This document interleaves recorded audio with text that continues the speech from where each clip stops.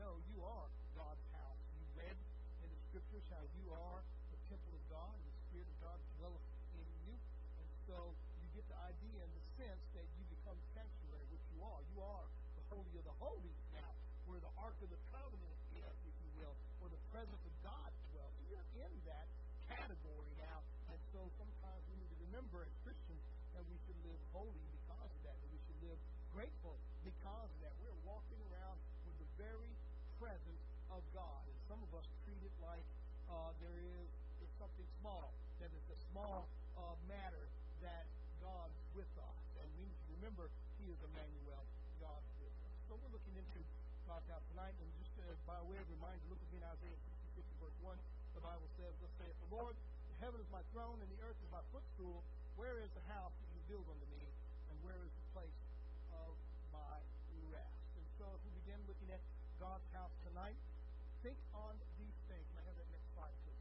As I said earlier, we began Sunday morning with a thought, and that thought was about how we separate ourselves from God and sin begins to fill in that void. I think that is a give me nowadays. I think it's observable science when you look at somebody who once steps away from the church, steps away from God, and begins distancing themselves from God and everything about God, from God's people, from God's Word. It was Charles Spurgeon who said, sin will keep you from the Bible, but the Bible will keep you from sin. And so it is observable that somebody who steps into sin starts letting go of God's Word and start unfellowshipping with God's people, disassociating with God's people, and they begin less and less in worship to the point where they begin telling themselves it's not necessary anymore. Have you ever noticed that? Some of us can actually attest to that in our own personal lives as we look back at our experiences with Jesus Christ. When we let sin rule us, when we let sin take over in our lives, we find ourselves becoming further and further and further from God. Well, we see that in the Bible. And we see that as we look at a biblical history of people and how God works in ways to stop our slide from Him. Please remember that we had these particular ideas. Let's look at that next slide there. You remember how we illustrated the tabernacle as God was saying, I can fill the space between me and you. See, the problem is, as we keep moving further and further from God, and God says, I want to be near you. I want to be near you. I want you to be near me. And so God has come up with ingenious ways, truly and honestly, to be near us, even though we've got this problem called sin. Problem called sin. Now, I need you to understand something, though. God's not working on a level that says, well, I can do this, I can do this, I can do this. No. God is waiting for the fullness of time to send His only begotten Son. For always from the beginning of time, the plan is to send Jesus Christ. However, He is doing step by step for that fullness of time to become in His plan there. So one of the first things He does is the tabernacle. And remember how we discussed and illustrated in Sunday's sermon that the tabernacle was complete with the sanctuary, or the Holy of the Holies, and had the ark inside of it. And that was a very special room that only one person could go in. And he had to go in being completely atoned for. And he had to go in just one day a year. And that's how far we had come from God, yet how much God wants to bring us back to Him. We also took a look as people began to distance themselves from the tabernacle. And Solomon got together, and inside of Solomon and, of course, King David's heart, the idea of building a temple for God Almighty was there. And that was a picture where the temple was permanently with Him. It wasn't just a mobile tent going around. It was a permanent place. And even that, however, no matter how grand it could be or how wonderful it was, people began distancing themselves from God just like they do with a modern-day church. And the reason why is because we put the focus on the church building like people do the temple. Now, I don't want to get off on that, but that's exactly what the problem is. When we look at the building like the Jews did the temple, we're already wrong. Somebody should say amen tonight. Because, let me just be honest with you, the church is not the building, the church is the people. And so we were never supposed to go down that road. However, it's in our nature to start thinking of it like that, start acting like that. Really, and honestly, you need to think of yourself as a church. Well, you become a Christian, you are the church 24/7. And you need to be holy, you need to be clean, you need to have clean thoughts, you need to be praising God because the Spirit of God dwells within you. That's how a Christian is supposed to be. And so you can see, though, throughout time, even the Jews began distancing themselves from the temple. That's not me.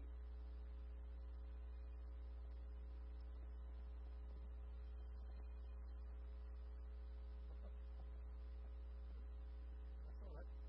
So, with that being said, they began distancing themselves from also the temple. And then finally, God gave us the remedy. I will come in and make a temple inside of you. And so we saw this happen with the presence of the Holy Spirit. God with us, Emmanuel, and the Spirit stays with us. So let's take a look at the next slide as we move on quickly now. We showed you in Scripture now God kept his environmental sinless, his environment sinless. Remember, in the Scriptures, you got to make the tabernacle and the holy place according to the exact plan. And, of course, the high priest, the Kohen HaGadol, can only go in once a year, completely atoned for by blood. In fact, we spoke briefly on what happens to sin in God's presence. Some of you may remember from reading the Scriptures what happens when sin comes into God's presence. Well, he immediately judges it. And incidentally, he will judge all sin. And just for you to know this, and don't get angry at me, but I want you to know this right now, Christian, delayed judgment is not denied judgment. And sometimes we think that all the time. I didn't get judged about this, and perhaps God overlooked it, or God's forgiven me about it. No way, Jose. Let me be honest with you. Delayed judgment is not denied judgment. You will, says the Bible, reap what you sow. And so, yes, you may be forgiven for it at the judgment throne. You may be forgiven by the blood of Jesus Christ, but you're going to live with the consequences of your sin. If you're a drug addict, and you say, God, get me off of the drugs, and eventually you do get off of those drugs, you're still going to live with the consequences of all those years of being a drug addict. Look at your body. As it fades, as it hurts, as it begins its chemical withdrawal from that. Alcoholics are the same way. People who are angry all the time, same way. In that, they become dependent on that sin, and they will reap what they sow. Okay? So we get a picture then of God. When sin comes into his presence, he judges it immediately. He's a holy God, and sin cannot come into his presence. So praise God for Jesus. He makes us sinless. We know the picture of salvation. You're Christians. You understand the process of sanctification. You know what Jesus did. He came. He died. He was resurrected so that we could be made the righteousness of God in Christ because he took our sins for us. Somebody should say amen right now. That's what Jesus did. He makes us sinless. He brings God near us. In fact, you get that theme in the book of Romans. We who are once far away, he is brought near to God. Jesus brings us near to God because he makes us holy. In other words, we become temples. We become arks of the covenant, if you will. We become sanctuaries. We become those holy of the holy places. And the Bible tells us in 1 Corinthians 3:16, know ye not that ye are the temple of God, and the Spirit of God dwelleth within you. So we begin seeing scripturally what happens to us. We become transformed in the twinkling of an eye, so to speak. Okay? He brings God near us. And it's almost as if, and now I'm going to put this out there, but it's almost as if, though we have the nature to slide further away from God, Jesus is saying, I will go with you wherever you are so that you can't be far away from God if you're a true Christian. You get the picture of that. He will never leave you nor forsake you. You get the idea of that no matter how far you go, I'm right there with you. All you got to do is take one step back. You ever heard of the old Christian cliche? I know you have. It says you may have walked 1,000,000 miles away from God, but to get back to God, all it takes is one step. You ever heard that before? The reason why is because he's with you if you're a true Christian. All right. So we get the picture of that. Jesus came to bring us near to God, and because he brought us near to God, we can never get away from God. Let me put the scripture for you on that right here. Jesus said, nothing can pluck them out of my... Amen. Somebody ought to get excited right now. That's why I believe you cannot lose your salvation. No matter what, he's with you, and you can't even get you out of his hand. Somebody say amen. You can't do it. It's not dependent upon you. It's not dependent on how you get saved, and it's not dependent on how you stay saved. It is dependent on how you stay saved, then you had to save yourself in the first place. Now, let me put it to you like this. There's churches out there that preach that nowadays. It says, hey, get saved by grace, and then it's up to you to keep it. Well, if you can't get saved, you sure as heck aren't going to keep it. It's impossible. You can't do it. Let me tell you why. Because it's impossible to get. It's impossible. we are too far away. We have to be brought near. But I will tell you this. You can fall in love with sin. You fall in love with Satan. You think you are. If you can walk away, if you can love sin more, then you may not have that relationship you think you have. You better reevaluate. So my Bible tells me that we're supposed to examine ourselves daily to see if we are in the faith. Check yourself before you wreck yourself. All right? Let's take a look at the next slide, please. Sticking with that theme we're looking at here about we're God's house and that Jesus had brought us near to God, and we are now building that house. We're decorating it, if you will. I love that theme right there. Let's look at 1 Corinthians chapter 3, verses 10 through 17. Quickly now, the Bible tells us, according to the grace of God, which was given to me as a wise and master builder, this is the Apostle Paul, he's saying, I have laid the foundation. Now, we all know what the foundation is because the Bible tells us what the foundation is. Help me out here. And another builds on it. So that each one take heed how he builds on it. Verse 11, for no other foundation can anyone lay than that which is laid, which is Jesus Christ. There is no other foundation. I think it is pathetic when someone gets saved by grace and turns around and says, I need works to keep my salvation. You need to go back and read the scriptures again. In the words of our video we watched earlier today, superior theology believes in saved by grace. You can't be saved by works. You can't do it. You can never work enough for it. All right. Now, if anyone's work, let's hear verse 12. Now, if anyone builds on the foundation with gold, silver, precious stone, wood, hay, straw, each one's work will become clear, for the day will declare it, because it will be revealed by fire, and the fire will test each one's work of what sort it is. If anyone's work which is built on it endures, he will receive a reward. If anyone's work is burned, he will suffer loss.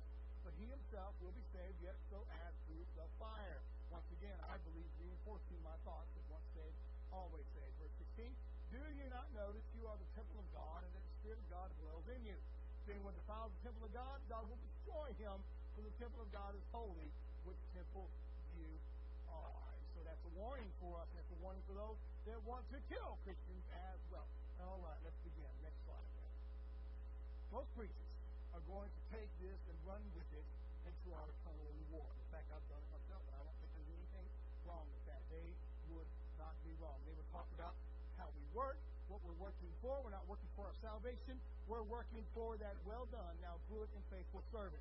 We're working for those gold, silver, precious stones. We're working for that crown. I don't know about you, but there's going to be some rejoicing if you get the crown of life. Amen? If you get the crown of righteousness, there's going to be some rejoicing. If you hear those words, well done, now good and faithful servant, there's going to be joy like you've never seen or heard before. And as far as I'm concerned, that joy never ends. Well done, thou good and faithful servant. So I believe those preachers will not be wrong. But I can't help. I cannot help but point us to a different direction.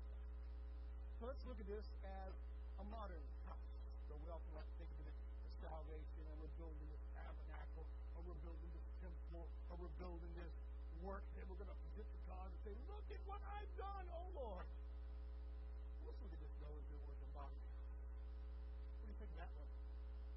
Doesn't that look like 1313 Mockingbird Lane?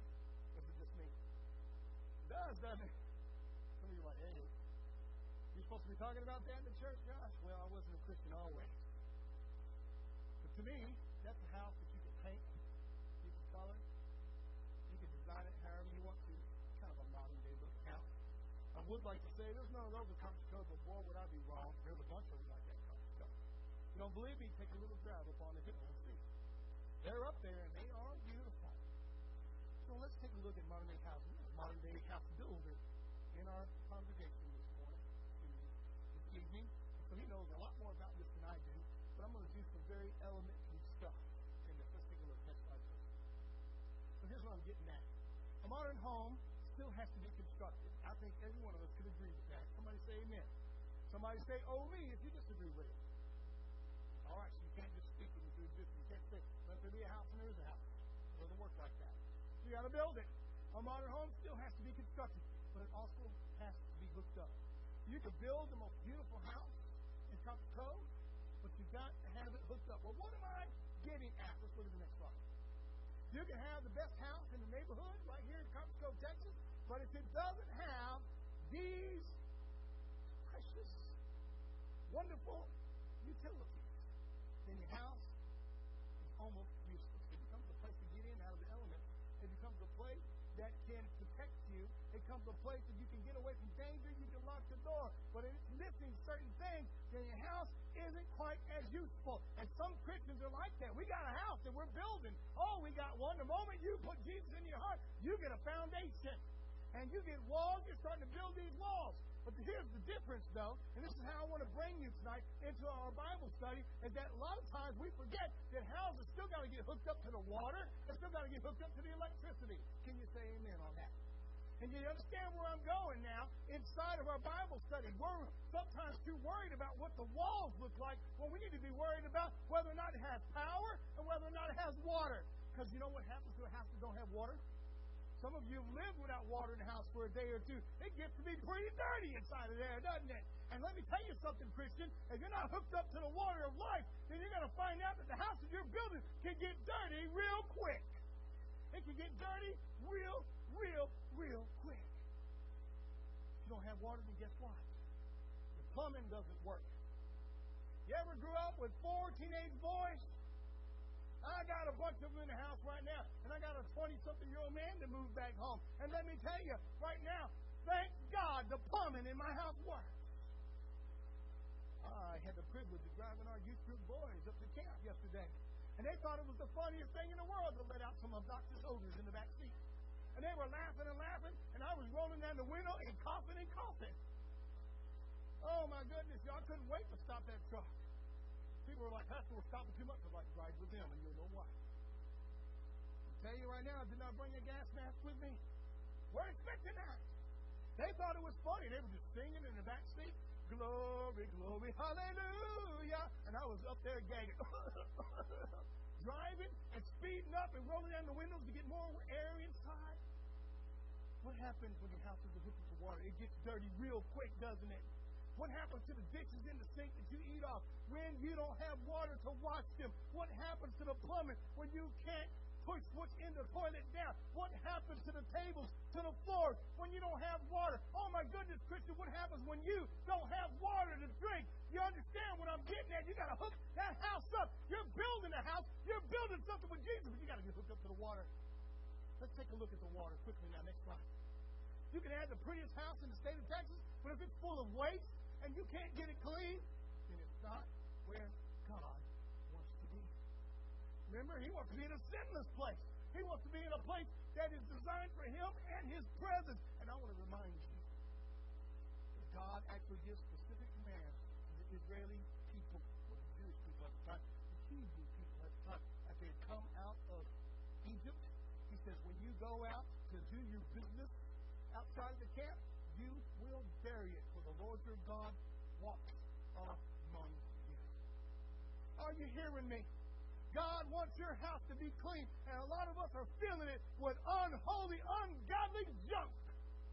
It's time for us to let some holy water get up in there. It's not where God wants to be. Let's take a look at the next slide. Jesus told us to love one another. So if we're going to find out what the holy water is, I believe it's love. I believe it's true love. The Bible tells us that when we love one another, it covers help me out now, a multitude of sins. That's because that's the water you need, Christian, to make it clean. That's the water you need to wash your walls. That's the water you need to wash your dishes. That's the water you need to make it right in your family. Stop hating and start loving. Stop grudging and start loving. Stop remembering the past and start loving. Get some water going in the house of God. It's time for us to have that. Love one another. Love's our water. So get hooked up to love right now. The Bible tells us in the book of 1 John, God is love. So if you're not hooked up to water, then you've got a connection problem. Love covers that multitude of sins. Love covers it. Incidentally, God is love. If you don't love, you don't have God. Now, don't get the order reversed. It's important for you to not do that theologically. God is love, but listen to me now. Love is not God. Our society nowadays wants to change it around and worship love. Wrong. God is love. And God's love is different than the world's love. God's love forgives. God's love teaches. God's love provides for. God's love never, ever, ever, ever permits sin. God is love. If you don't love, you don't have God. Let's take a look at the next one, so I'm running out of time quickly now. 1 Corinthians 13. Let's take a look what the Apostle Paul says what love is. And incidentally, this particular word that he uses there, when he talks about love, is agape. Agape, if you speak Koine Greek, right? It's agape, though agape in modern day Greek. Though I speak with the tongues of men and of angels, but I have not love. Or if you have an old King James, you might say charity. That's what it means there. Selfless, self-giving love. If I don't have love, I become annoying. I'm just a sounding brass. You ever had somebody on the drums? They would just start hitting the cymbals. We got some over here, but they're not metal. So I would illustrate for you tonight. And every time you spoke, somebody would hit the cymbal. It would get annoying quickly. You ever had a son that got a drum for Christmas from their grandparents, and you were like, I can't wait to steal into business again, Grandpa, because the drum's going with them. You become annoying, like a sounding brass or a clanging cymbal. And here in verse 2, though I have the gift of prophecy, though I can preach like an angel, though I preach like somebody who's gifted, and I understand all the mysteries and all the knowledge of God's Word, and though I have all faith so that I can remove mountains, but I have not love, Paul says, I am nothing. There's no water in my house. And though I bestow all my goods, I give everything I have to feed the poor. And though I give my very body to be burned at the stake as a martyr, but I have not love, it profits me nothing. Literally, I am bankrupt. There's nothing in there if I don't have any love. And Christian, if you're not hooked up to love, then your house is as dirty as it can be. You need to get hooked up to love. Let's take a look at the next one as we finish 1 Corinthians 13 here. Love suffers long. It's kind. Love does not envy. It does not parade itself. It doesn't walk around saying, look at me. It's not puffed up. It does not behave rudely. It does not seek its very own. It's not provoked. It thinks no evil. It does not rejoice in iniquity, but rejoices in the truth. It bears all things, believes all things, hopes all things, endures all things. Love never fails. Whether there are prophecies, preachings, teachings, guess what? They're going to fail. Whether there are tongues, gifts of the Spirit, they're going to fail. Whether there's knowledge, it'll vanish away. For we know in part, we prophesy in part. But when that which is perfect has come, then that which is in part will be done away. You know what's perfect? Do you know what's perfect, Christian? Love. Look at the next one here. Verse 11 here. When I was a child, I spoke as a child. I understood as a child. I thought as a child. But when I became a man, I put away childish things. For now we see in a mirror dimly, again face to face. Now I know in part, and then I shall know, just as I also am known. And now abide faith, hope, love, these three. But the greatest of these is love. Get hooked up to the water. Next slide, please. What else do we need to get hooked up to? Well, a house with water is a blessing. When Betsy and I first moved to Copper Cove, the first thing we got turned on was water. That was easy. But we had to wait 3 or 4 days for electricity. Let me tell you, we were living with Mom and Dad, and Betsy was like, we're living in a dark house for 2 or 3 days. We moved quickly into that house. What about electricity in your house? How quickly do we pick up the phone and call TXU, Encore, or whatever our electric provider may be at this given time in Central Texas? We call them. We say, you better get that power back on. Now, you know something, Christian?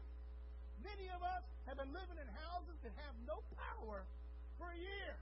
We think that we should be walking around by candlelight.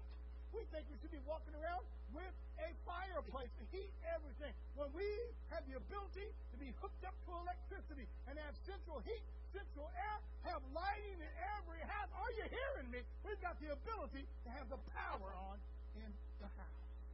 Look with me in Acts 1, verse 8. You might be saying, what about electricity, Pastor?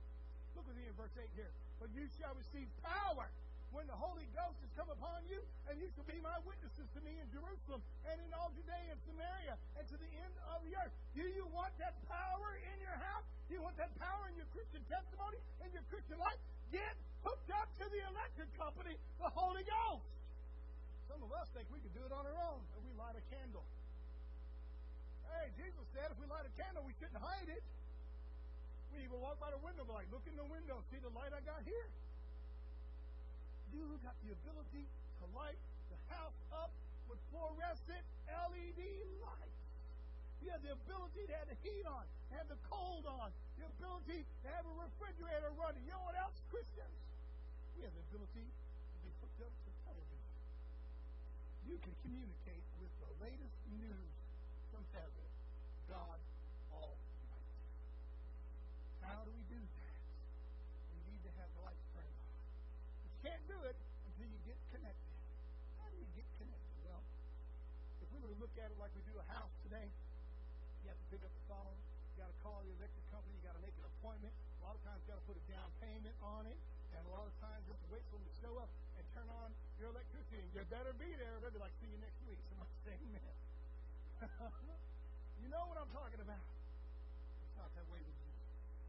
It's not that way with Jesus. How do we get the power in the house we're building? How do we get that? Jesus himself said, you shall receive power. How do we do that?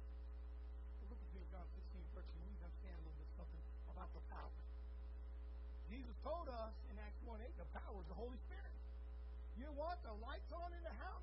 You want the TV on, getting the news? You got to have the Holy Spirit. You want the heat on when it's cold? You got to have the Holy Spirit. You don't want the air conditioner on when it's hot? You got to have the Holy Spirit.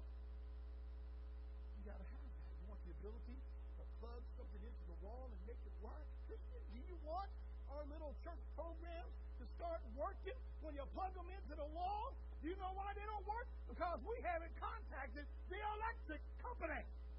Are you hearing me? A lot of times we forget that. And we leave that off to the side thinking, hey, I can run my Nintendo 64 on this candle power. No, you can't. I can get my little solar panel this big to run my refrigerator. And then you wonder why your meat is defrosted in your freezer. You wonder why it's failing. Because we're not hooked up to the power. You're not connected. How do you get connected? Let's take a look again, John 16, verse 13. However, when he, please understand, the Holy Spirit is the person, and I believe he is the most ignored person in the church today. When he, the Spirit of truth, has come, he will guide you into all truth. For he will not speak of his own authority, but whatever he hears, he will speak, and he will tell you things to come. In other words, he's in the very presence of God. He learns the mind of God, and he brings it to us, the believers. All you got to do is get plugged in. All you got to do is get the wire running. Look at the next slide. Do you want God's Spirit in you? Do you want God's Spirit in the house you're building? Then you need to get plugged in to Jesus Christ. Well, you know, first thing you got to do, though. First thing you got to do, are you ready for this? First thing you got to do is contact Jimmy Swagger to send a check today. I'm sorry I couldn't. However, guess what a lot of them say? Do you know what you need? You need something that is a horrible word in today's society. It's a 4-letter word. You know what it's called? Some would say brain. No. Faith! F-A-I-T-H. I guess I need some faith. Think about it for a second. Think about it. You know, there's a pause in the sermon. There's one for you. Okay? Check it out for this for a second. To get hooked up to the power, and you've got to let Jesus start living in you. You've got to become his temple. You've got to become his place of residence. And to do so, the Apostle Paul tells us he's in prison right now in the book of Philippi. He writes to the church of Philippi, and he's telling them how to get connected. He's telling them how to have power. He's telling them how to have electricity, how to have their messages become electrified, how to have their sermons become true worship services, how to have their worship services become outpourings of the Holy Spirit when they get connected to the electric company. How do you do that? Well, here's the Apostle Paul reminding them as he's locked up in the prison, as he's chained to the wall. He says, let this mind be in you. Think like this. In fact, if you were to read Greek, he says, like this. Don't ever stop thinking. Keep on thinking. Don't ever let it end thinking. This is the mind that you need to have, that you never stop having. Let this mind be in you, which was also in Christ Jesus, who being in the very form of God, did not consider it, not for 1 minute, not for 1 second, robbery to be equal with God. Are you hearing me? Jesus Christ is God. Look at verse 7. But made himself of no reputation. He humbled himself, who is God. He came down here into this shack we call a house, into one that has no water, and it's dirty. He humbled himself and came down there with no reputation, taking the form of a bondservant, a slave, coming in the likeness of men. Sinful, far, drawn away man. Being found in appearance as a man, he humbled himself and became obedient to the point of death, even the death of a cross. Do you want the power in your life? Then you've got to start thinking like Jesus did. And what did Jesus think like? Look at verse 8. He humbled himself. He became obedient even to the death of a cross. And Christian, if you want to be hooked up to the power, then you need to start humbling yourself right now. You need to start become obedient right now. And you need to die to yourself right now. Pick up your cross and follow after him. Somebody say amen tonight. That's how you get Holy Ghost power in your life. Start getting connected to the electric company. Start getting plugged in to the wall. You got things you need to plug in. Say, this ain't got no power. Well, it's because you're not hooked up to the electric company. You're hooked up to the electric company and the socket will work. Think about that. You know what's funny? You can take this a million ways. Say, sometimes we had our phones charged from the electric company, and we don't plug it back into the wall for a day, day and a half, and all of a sudden our phone's running on zero. We're like, get ready to die, get ready to die. We do that all the time too. We walk away from the electric company and say, how come my battery isn't lasting? You know why? Because you are not. You got to get plugged back into the wall. All you do. You got to plug it back up and get recharged. Like I said, we can go a million ways with this. And I want your minds now to start going with this. You having a problem in your Christian relationship? Problem in your Christian walk? You ask the question, is the house dirty? Can you get some water in there? Can you get it clean? Start over. Start over. Perhaps say, Pastor, there's plenty of water in there. But buddy, I've been trying to do things by candlelight. I've been drying the clothes on the clothesline. I didn't know we had an electric dryer. Go like this. That means amen. That's right. There's nothing sweeter than when you realize it's 114 degrees outside and you got an electric dryer and you're like, I ain't going out there to hang nails up today. Some of you don't know what I'm talking about because you're clothes that for a long time. Yeah? Because your kids are at camp. It takes me, when I do it, forever in a day. Then again, our clothesline fell down and I have not replaced it yet. I got hooked up to the power. I became too smart to put that thing back up. No, I do miss clothes. I miss you. It is beautiful. And the clothes, it is wonderful when it's that line dries fresh. It gets stiff hard. Anyway, with that being said, though, you have the ability to get hooked up to the power. You got to start thinking like Jesus. You got to start acting like Jesus. You got to start letting Jesus live in you. Look at that last part of verse 8 again. He became obedient to the point of death. That's where we mess up Christians. We don't let ourselves die and let Jesus live through. We all make it about us. We make it about us. No. It's never been about us. It's always been about Him. And the moment we take the focus off of Him, guess what happens? We start doing it on battery power, and the battery's going to die. It's going to lose charge. We got to get back to be obedient to the point of death. Even the death of a cross. Pick up that cross. Follow after. But I hope you enjoyed tonight's message. It's my prayer that you'll join us Sunday morning. You say, Pastor, where are we going with Sunday morning? You just don't know. You got to be there Sunday to find out. Let's close in that word of prayer. Sorry, I went over just a few minutes. Pray for our youth group as they continue to have a wonderful time at camp, and pray that God will continue to bless and use and grow. Father God, how we thank you, how we love you, how we give you the praise, honor, and glory. And as you go with us as we depart your house, Lord, and may each and every one of us, as we leave here tonight, get hooked up to the water, get hooked up to the power. And may each and every one of us show your love everywhere we go. May each and every one of us show your power wherever we go. The power to forgive, the power to become your son, the power to be obedient, the power to